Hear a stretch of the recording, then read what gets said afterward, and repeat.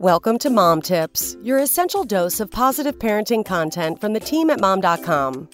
I recently put together my baby registry, and as cute as the cozy sleepers and baby blankets are, along with necessities like diapers and nursing pads, I found what I really need after I actually have the baby to be lacking. After a few babies, I've come to realize how absolutely essential these non-baby registry items are. If I could truly add anything to my baby registry, here's what I would want.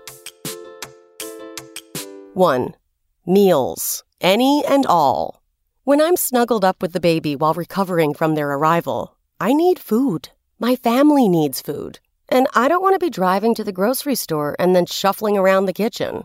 Meals, frozen, takeout, convenient snacks, you name it, are so appreciated after birth. 2. A house cleaner.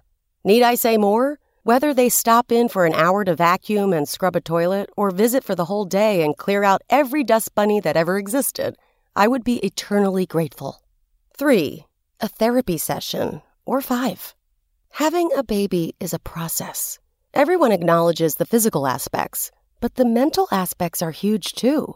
As I adjust to my growing family and new baby, I imagine a therapist's support, even virtually, would help immensely. 4.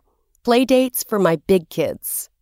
With the addition of a new sibling, it's always my fear that my older kids will get lost in the shuffle. I would absolutely love someone help fill in that gap so my big kids could have some extra special time and attention.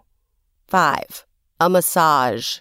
Not only is it an hour to myself, but it's also a healing opportunity that every postpartum mom should be blessed with. 6. Time with my baby. Life doesn't stop when you give birth.